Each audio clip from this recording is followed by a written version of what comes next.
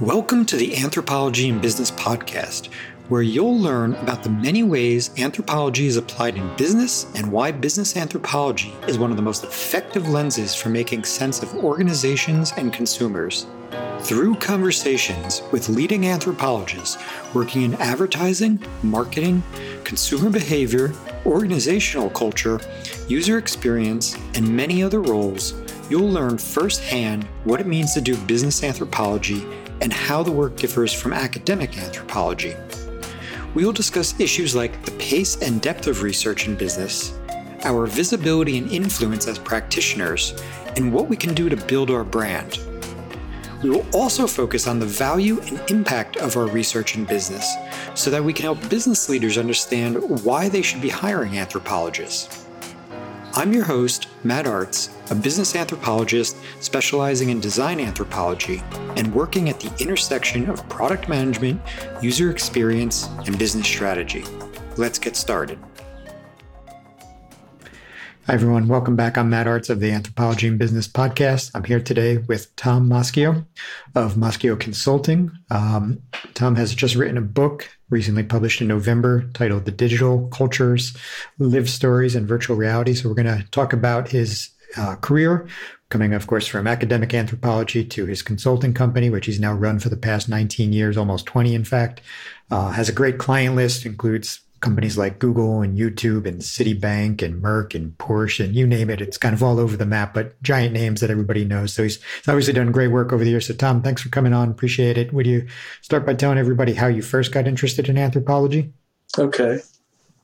First, Matt, thanks for having me on. And It's a pleasure to tell my story. So how I got into business anthropology, it's kind of it wasn't by design. People of my generation who first made their way into business anthropology typically were traditionally academic anthropologists at first. In fact, I spent a number of years in the rainforests of Papua New Guinea, studying the ritual and ceremonial life and the emotional culture of Melanesian people, and had no idea that I'd wind up in business anthropology. After a few years of postdoctoral work and a second stint in the field in Papua New Guinea, I came back and came close to getting a number of academic full-time jobs, but never quite panned out. Came close, as I said, and I was faced with the future prospect of being an adjunct assistant professor of anthropology, which I was for a while. And so I was considering a career change.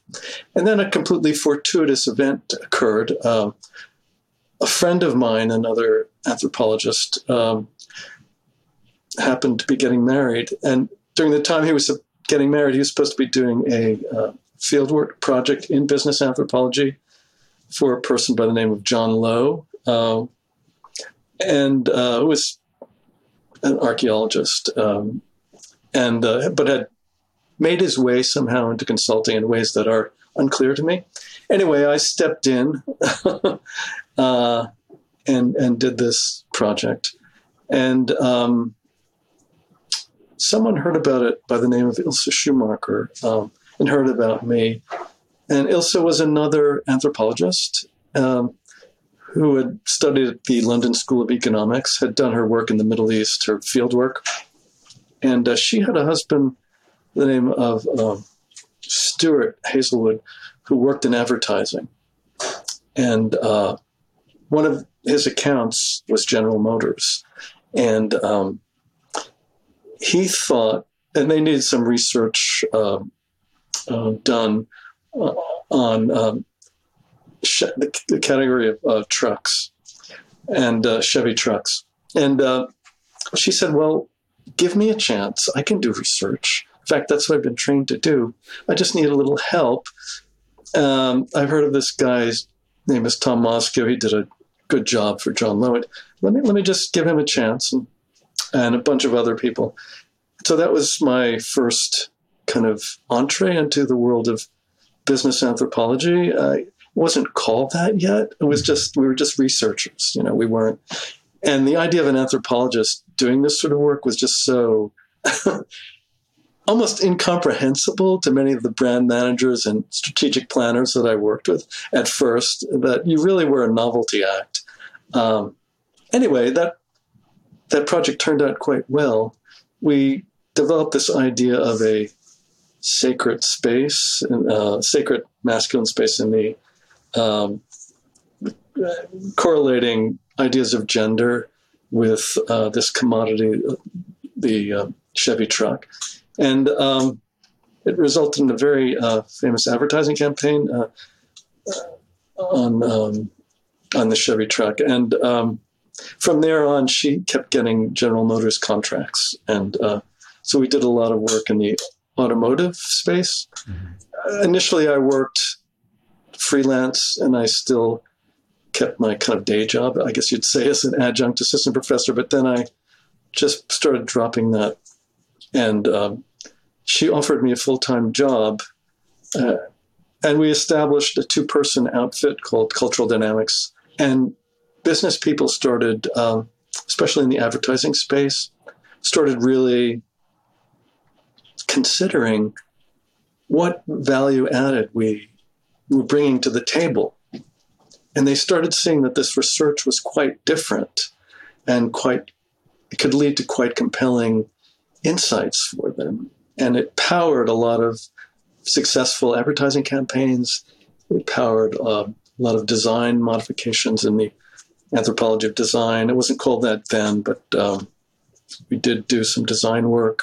And we started to get into other categories beside automotive. We worked in, I remember, a very interesting project on sneakers, sneaker culture. We did for Foot Locker. And that was actually one of my first really in-depth projects where I went to many, many markets, and we're trying to suss out their different approaches to and understandings of sneaker culture and athletic fashion. It was one of the first times that I really started to think that this was what I was doing. This sort of research and interviewing was real anthropology. It was real. You had to really draw on sophisticated theoretical models to interpret what consumers were saying about what they were doing. And then you had to this is another skill I had to learn as a business anthropologist, which was to simplify my language and speak in a way to clients so that they could understand. And I had to translate my ideas into quite simple declarations for them. It had a very salutary effect, I think, on the way I write and the way I think. I've had to simplify my language. I think that's one of the hardest skills that an anthropologist and academic can learn, has to learn when he comes into this new arena, is to communicate effectively to clients. And that was the first project where I really started to do that, and it was successful. So the added value was these toolkits of ideas and techniques that I brought from academics and placed them in another context where they were novel. And at that time, these toolkit of ideas, this toolkit of methodologies, ways of questioning and interviewing people, ways of looking at things were quite novel in the business space. Mm-hmm. And people started to recognize that. Thanks for sharing that. That's a lot, of course, to unpack. Now, you said the sneaker project was like the first project that you thought was very anthropological, or at least where it resonated that you're clearly doing anthropology research. So let's just talk about the period before that briefly. So, you're in this era where there's not a great appreciation for what anthropology can bring in business. You're doing research that might not be global at that time. Maybe it was a little less, kind of quote unquote anthropological, but nonetheless, you were bringing value. And so what did that really look like in that period? Were were people resistant to your ideas in the beginning, and were you sort of pushing through, or were they just letting you do whatever you wanted and then shocked by the outcome? Interesting question. I would get questions such as, what is an anthropologist? What are you doing here? Don't you study peripheral cultures or tribal cultures? What are you doing here with General Motors or Foot Locker? How can this apply? So there was this kind of cognitive roadblock that was there. It's a roadblock having to do with a categorization of what different careers mean. So we, at the beginning, there was that blockage there. But then, slowly over time, partly through our efforts at dialoguing with people about what they needed and the kind of impactful information they needed, it slowly began to dawn on them that this was kind of useful research, and that there were many more dimensions to it than the kind of research that they were doing at the time, which was, I would characterize it as functionalist or turnkey research. Instead of asking what systems of meaning, what are people weaving around this product or service such that they're giving it meaning, and how can that meaning then be fed back into your advertising or your design of the redesign or of the product. I think that they were starting to see that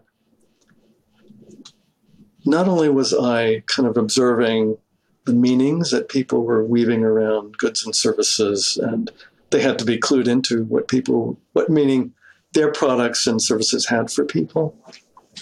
But by using me, they could actually put meaning back into the world or into their products, goods, and services.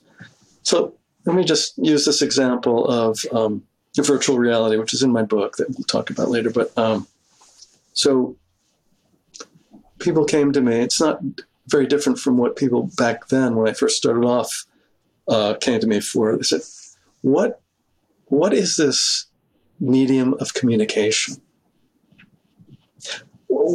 How do we create story kind of creation guideposts for people working in this field? What do people get out of this new media, this media communication, this VR technology?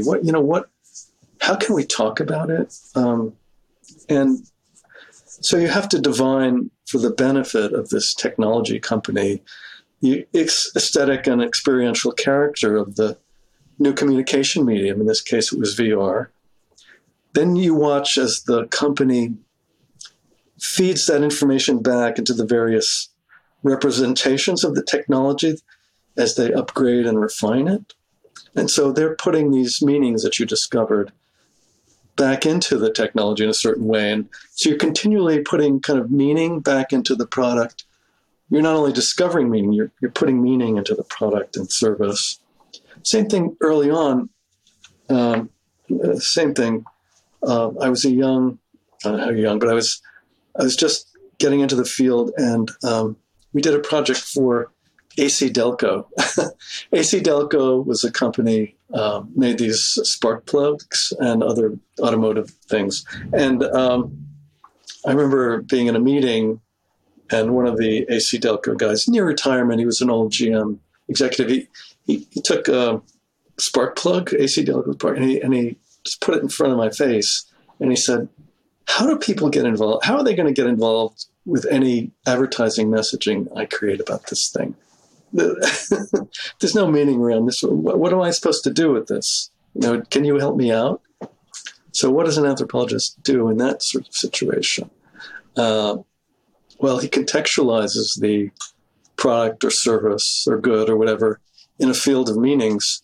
That's the first step. So what we wound up doing was a kind of study of gender and automotive care, and how that breaks down along, how automotive care breaks down along gender lines, and the different approaches and understandings and fears that women and men have about automotive care and So we did a whole study about that, and we kind of genderized the AC Delco, the kind of sort of meaningless cipher of this technology, and we found the category to be extraordinarily emotionally involved. Women felt threatened and continually taken advantage of and undermined by car mechanics when they went into this hypermasculine space of getting their car fixed at the car mechanic's office, and men felt quite a lot of responsibility for maintaining the family's fleet of cars or vans or whatever. If it broke down, it reflected on their self-image. So it was a whole field of meaning that the object, the technology was kind of sunk into, that we had to decipher. And so when we did that, it's just kind of an aha moment for some of these business executives that, oh yeah, what I'm doing is not just functional, or we could go a step beyond the turnkey, the functionalist, into this, make the move that didn't have this language, into the semiotic, into the world and field of meaning, and that's really what anthropology originally, brought to the table for people. It was a whole nother way of talking about their goods and services, and it also inspired, hopefully for some of them anyway, it really gave them, in the projects where we were most successful, it gave them more of a sense of mission, that what they were dealing with were quite meaningful aspects or dimensions of their products and services that they had to understand in new ways in order to be effective as business people. And so when speaking of meaning to people, while we would appreciate its importance, I suppose you could say to some, maybe it could be seen as like soft or, something hard to communicate even. And so in the outset, you said one of the skills that you had to learn and that any business anthropologist needs to learn is really is communication skills, how to be brief, how to distill it down. And so how did you go about selling the concept of looking into meaning? Like, how have you convinced people that looking into that is really important and that's going to empower, whether it's ads or design, whatever it may be? Well, nothing sells like success. And we inspired a number of successful ad campaigns, which were measured through ROI. And that got people's attention, that these messages based on anthropological analysis and meaning worked. I mean, to put it bluntly. And so people started to paying attention for the good of their own careers, really. Just staying on ROI for a second, because it's something that always comes up. Now, you had a very simple way of explaining that, which was ad performance or success. It gets a little harder in other areas of business anthropology, maybe even design, of physical products in the past. Presumably, you could probably make the argument that was a little harder to gauge. In digital products today, it's a little bit easier because of analytics and such things. And then as you get into organizational, it maybe arguably even becomes a little bit stickier to sort of point to the ROI. So over the course of your career, have you, I know you said you were in design spaces. So have you been in other areas where it becomes a little less hard to communicate your value? And have you found any interesting ways to work around that to show, the value you're bringing to the project?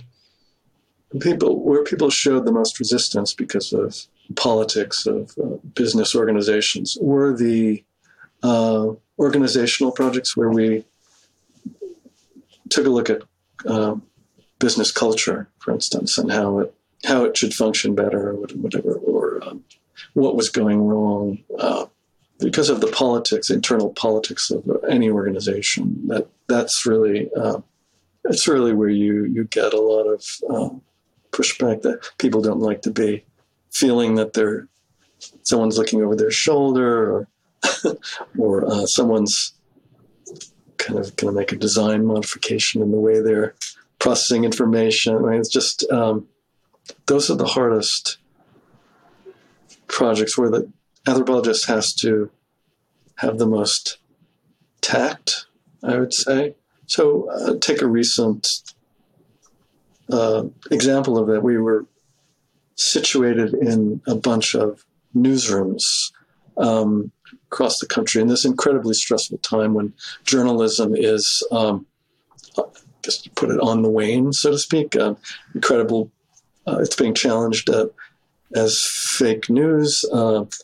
It's searching for new ways of supporting itself as advertising dollars switch to the great media and tech companies. Their messages are continually questioned by people for it.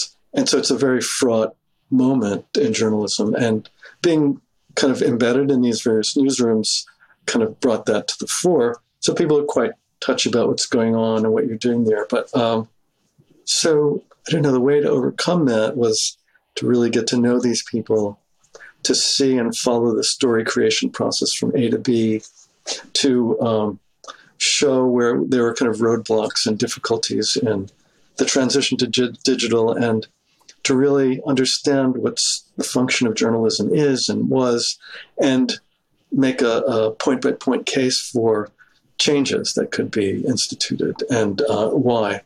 And after months spent earning establishing rapport with these journalists and talking with them about what they were doing and how they were creating stories, we got to that level of trust. And there's a bunch of design changes or story creation changes that they instituted based on our recommendations, and they bought into it. So it's getting buy-in in those sorts of ways, in ways that make sense. So there is rhetoric and convincing involved in being an anthropologist. You don't just observe and write. You have to actively engage with people, understand where they're coming from, understand how they do things traditionally. How does this particular journalist make a story, and what are the roadblocks as he conceives it or she conceives it to creating this story? And so once you understand their dilemmas that they're faced with, then you can couch whatever recommendations you have in a much more nuanced and sympathetic, empathetic way, in ways that convince them. So the anthropologist has to be a bit of a politician and has to use rhetoric to justify what he's doing in those sorts of contexts, which are quite, you don't just deliver the truth in any project. You have to convince people about the validity of what you're saying. You have to do it with sometimes a good deal of passion. You're not, you have to have a point of view, and you have to be willing to articulate that point of view eloquently and passionately, and you have to justify it with your background and what you know. So sometimes you're wrong, but in this case, we were right. Now, you just said that, sometimes you might be wrong, which happens to everybody. Sometimes you might also be right, but they just don't want to hear it. And so, given that you are, with your own company and the company before that, you're 20 plus years of doing this, what have you learned from those times where maybe you need to potentially even walk away, from a project, or, just those times where you're not going to maybe convince somebody and that there is pressure against you for one reason or another to maybe do something unethical, or that they just, somebody doesn't really want your view in there because maybe it impacts their life, anything that you've learned to sort of help navigate, I guess, a situation that you can't fix? There was one project where the entire interpretation was so against the grain for this group that they could not see going in the direction I was recommending. They were passionately committed to this model. In those cases, you have to act as more of an advocate for those positions. However, sometimes you may disagree with their functionality, but you you have to work to refine them, but not kind of do any major design changes to the model.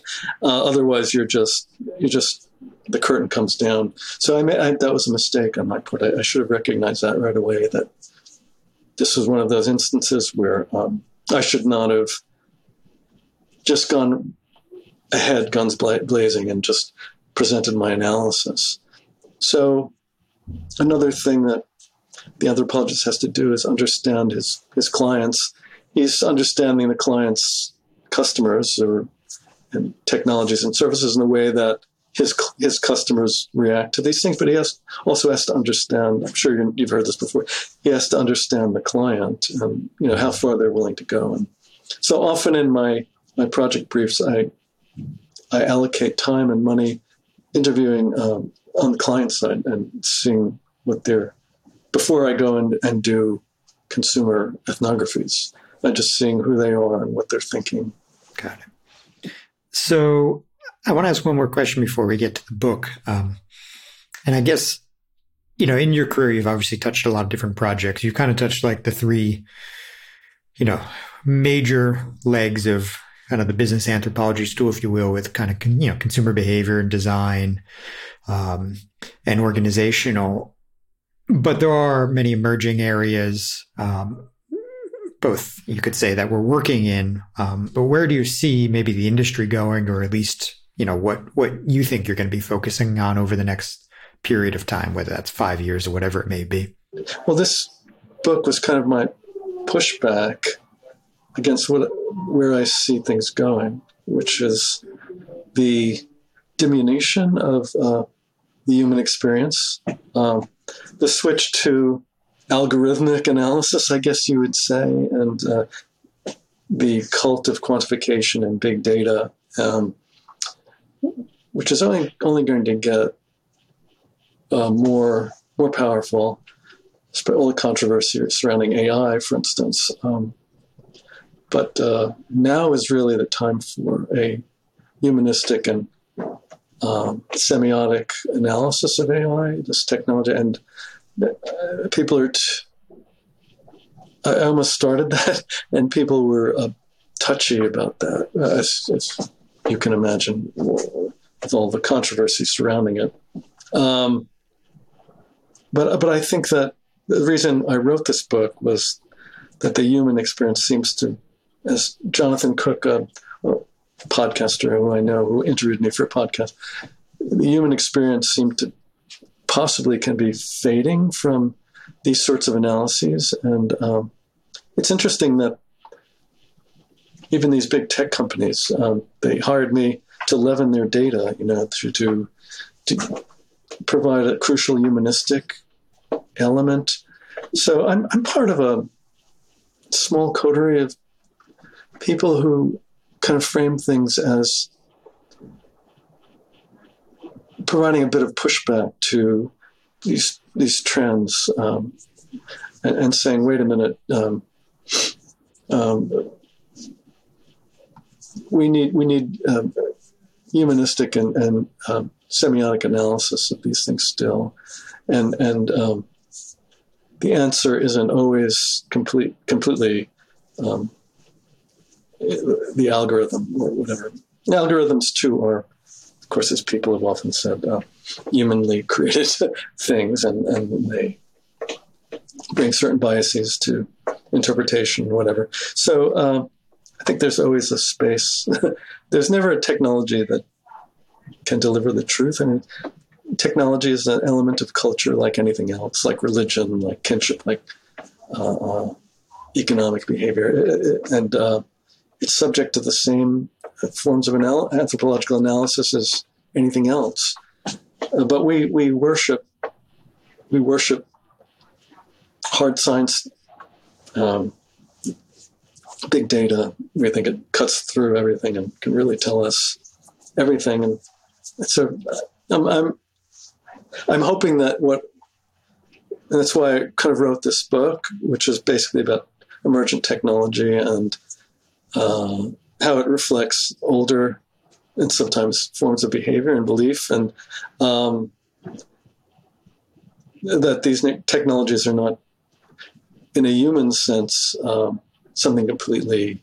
They're new as forms of behavior and as technology, but the behaviors that they instantiate or inspire can sometimes have older cultural roots. And anyway, a long way of saying that there's still a place for humanistic anthropology, for semiotic analysis, and even in the emergent. And there's a place for a bit of pushback, I think, against the cult of quantification and big data. There's that the two should really be joined in various ways to be effective. Humanistic analysis and big data analysis. And the big data has to be analyzed in an anthropological sense. The technologies have to be analyzed in an anthropological sense. So you had at the outset of that started saying how, you sort of feel that the human experience is fading away, and that prompted you to write the book. And I'm not challenging you on that necessarily, but I have a question that might seem that way. But so it's kind of interesting because in tech, you've seen probably the greatest rate of hiring of anthropologists over the past 5 years into UX roles. Now, there's obviously a debate around how deep UX research, really is at this point. Right. And if it's maybe even more of like a checkbox of just something you have to have. Sometimes. But I guess, what's your take on that? Despite the fact that you now see so many anthropologists in the industry, do you see them contributing to bringing the experience back in, or do you see that their voice, that they're going through like this sort of routine, but then their voice is being silenced? Do you have any viewpoint on that? I'm me, and in some ways, I'm sort of isolated from, I'd have to do the ethnography of them, like I did the ethnography of journalists, before I could really speak persuasively to you about that. So what I'm going to say is kind of off the cuff, but there is a certain, where it was very unfashionable, almost unthinkable when I started for an anthropologist to be involved in a business setting. Now it's getting to the point where it's quite fashionable to have an anthropologist there. Whether you want him or her to act as an anthropologist may be beside the point, that he's filling his role as a checkbox or whatever. And I've heard some stories, about anthropologists kind of going to lots of meetings, and it's good to have you there. But the recommendations or ways of thinking aren't quite absorbed or utilized. So part of my thing is it's partly fashion, but inevitably, since they're talented people and they're there, they're going to be making their contributions, and they're going to change things. I think it's really important that they're there and that they observe what's going on, and that they eventually there's going to come a tipping point, in Malcolm Gladwell's terms, that the anthropological kind of analysis and ways of going at things is going to be accepted. So I think this is a really good trend, and it counteracts the cult of big data, I think, we see in quantification. So you explained why you wrote the book and gave us a little bit of understanding about it. Is there anything that you didn't, that the book also contains that you didn't have a chance to already describe? The book is about the emergence of a new, what I call story culture. And it's based on the idea that the way we communicate and experience story in the present time is quite different than it was in the proximate past. So the book is meant to chart the emergence of this new story culture. And that's really kind of the key idea, that a new form of narrative is emerging.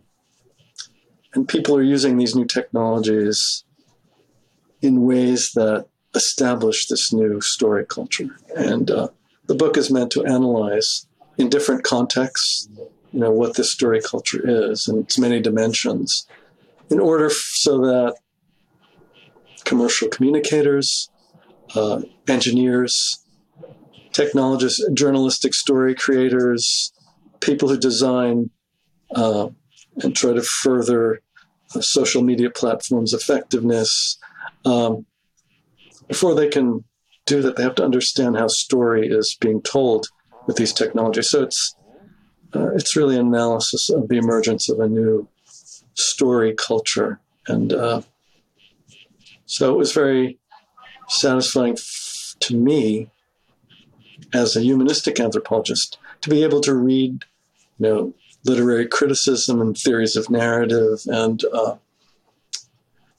performance studies, which outline how people perform story in various contexts, and to apply all that to these seemingly most advanced new technologies. And so I looked at how stories were being told through these new technologies and try to understand the historical elements there. So part of the argument is that there are historical roots to the forms of storytelling that we're inventing through these technologies, or reinventing through these technologies, to chart that in different contexts. So that was my take on that. That was the most exciting thing for me. Now, what constitutes a story, though, for you? Like, is Twitter, right? Twitter contributes obviously to a larger story, I would say, but, is there, what's sort of like the minimum amount of, and I don't really mean to quantify it, but is a tweet a story in its own right in some way, or does it just contribute to a larger one? We have such brief, it seems like such brief communication today compared to the past. And so is there any dividing line here? Well, part of the emerging story culture, and one of the chapters in the book is on social media and the way we communicate today. Another is on VR as an emerging communication media. There's another chapter on reading behaviors and language use on social media devices and on social media platforms. So there are a whole bunch of issues there. It's kind of hard to unpack, in a soundbite. But I look at, in one of the chapters of the book, I look at the different. I choose different social media platforms and look at the language used in each one and do an semiotic linguistic analysis of each one. So, and basically arguing that the argument of that chapter is that people are, besides all the criticism of social media, which I get into, let's just put those aside for a minute. The productive aspect of what's happening in many social media platforms is that people are cultivating different aspects of themselves and exploring many of the dimensions of what it means to be human today. So Twitter has this truncated, sharp, but almost comic, stand-up comic form of language where there are these brief statements and then clapbacks, and it's a kind of one-upmanship that's going on. So, and people are kind of refining, and it's kind of a hive mind, kind of an intellectual, a brief, sharp intellectual aspect of themselves. Instagram is the exploration of, and other aesthetic platforms, is the cultivation of an aesthetic interest of oneself in various ways. It goes on and on. I deal with 5 or 10 different platforms there. But my argument is that people are, through these media platforms, are fashioning different aspects of themselves. And each platform is a different conceptual structure. That there are various premises which animate the space of the platform. There's a certain language you use when you're on each platform that you have to understand. That each platform is a kind of play space and a stage. It's a play space where people playing with each other, kind of playing with language almost, develop the potentialities of the social media platform. And then it's a stage in which they exhibit their expertise as they progress in understanding the proper use of the platform and the language of the platform. So they're exploring these many dimensions of language and of themselves as they do this.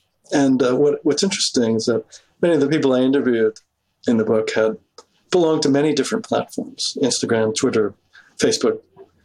It's not called that anymore, but ways, and a certain social media cosmopolitanism was arising through their exposure to all these different spaces and forms of language, and it was quite interesting the way people combine the platforms in interesting ways, the way they would switch between different forms of language, so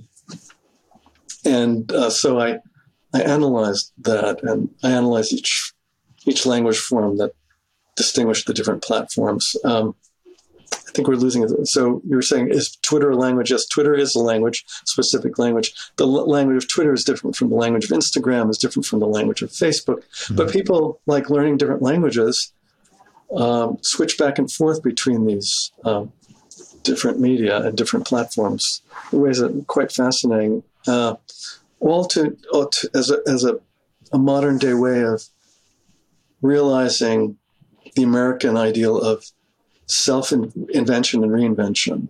And that's what we looked at that chapter. So the idea of language was a narrative. The different narrative forms that you see on these different platforms are very crucial to what we did. Interesting. And so now, as somebody who just wrote a book, what do you see the role of books in storytelling and communication going forward versus all of these emerging technologies? So it's not just that people are engaging or using a truncated, I guess you call it semi-literacy, that they're reading hashtags and but maybe not even reading a whole article. They're just kind of looking for keywords and whatever. And the amount of time spent on each space is diminishing in some way. And that's measurable through all the analyses that have been done on this. You would know better than me about that, but there's also a switch to more contemplative. There's Kindle, and there's a switch to more in-depth reading styles, which is still present. It's just not the dominant ethos today. Mm-hmm. And I had to deal with that. The way we read today is a big part of the book and its description of a new narrative style that's emerging. And that I describe that new narrative style as more presentistic, more immediate, and a lot of people listen to this, but I chart that out in various ways. But there still is a space for these contemplative kind of and more reflective, in-depth reading styles, and they take place and are furthered by various technologies such as Kindle, such as Wattpad is an interesting idea of authorship as a kind of collaborative enterprise, which furthers kind of reflective kind of reading and those sorts of dimensions. So it's not just a complete replacement. There are these other technologies which act as a balance to that. And also, I found that when people did want to switch to more reflective reading styles, they often printed out and made annotations on paper and pencil are still extraordinarily important for people because this reflective style and deeper engagement, still taking place. I found this not only with consumers, but with journalists, that they're learning all these new media and data analyses, forms and technologies and all that. But when they really wanted to get deep into a story and tell it, they often printed out these research papers and made annotations with pen and pencil, and they would still, block off the theses and main points by writing them out, not typing them even. That's just, in the precincts of the most involved technologies, the people are still using pen and pencil in ways that are, which were interesting to me as an anthropologist, and pointed to a new kind of emerging synthesis of the digital and, what you would call it, not the analog, the tactile, and physical. It's in ways that we can't always live in the matrix when we're reading or writing. It's just it's quite interesting to observe that. And so I wouldn't say one is completely replacing the other, but they're kind of making a new synthesis of things. A new synthesis is arising, and that's interesting. Yeah, very interesting. And an interesting opportunity for all of us as well, and in terms of work. So who would you say the book is for? Is it, for anthropologists? Is it for anybody, that's involved in communication? Yeah. So the anthropologist traditionally been a kind of court jester or jack of all trades, and supposed to be able to speak to many different audiences, because he takes from art history, he takes from technology, studies of media, he takes from studies of literacy, takes from there are all these dimensions to anthropology. But I'm an anthropologist, and I draw on anthropological ideas to inspire business strategy. So I make the point in the book that business anthropologists are in a particularly advantageous position. We can see the way that cultural value attaches to aspects of culture which may have been given short shrift in traditional analyses. We see the blending of commercial culture with all sorts of highest ideals or the lowest conceptions of our culture. We're in a position so that we can't dismiss any arena of culture as beyond, our purview. We have to look at, automotive manufacturing and fashion. And there's something of the spirit of Andy Warhol about the work of business anthropology, in the sense that he never made distinctions between high and low art, or Man Ray. I mean, it was all grist for his mill, and that's kind of our position. So I think anthropologists who understand that can benefit from, but it's also for media communicators, people who create content in different media, journalists, for instance, filmmakers who are interested in creating different immersive forms for their films. Media communicators are interested in changes in language.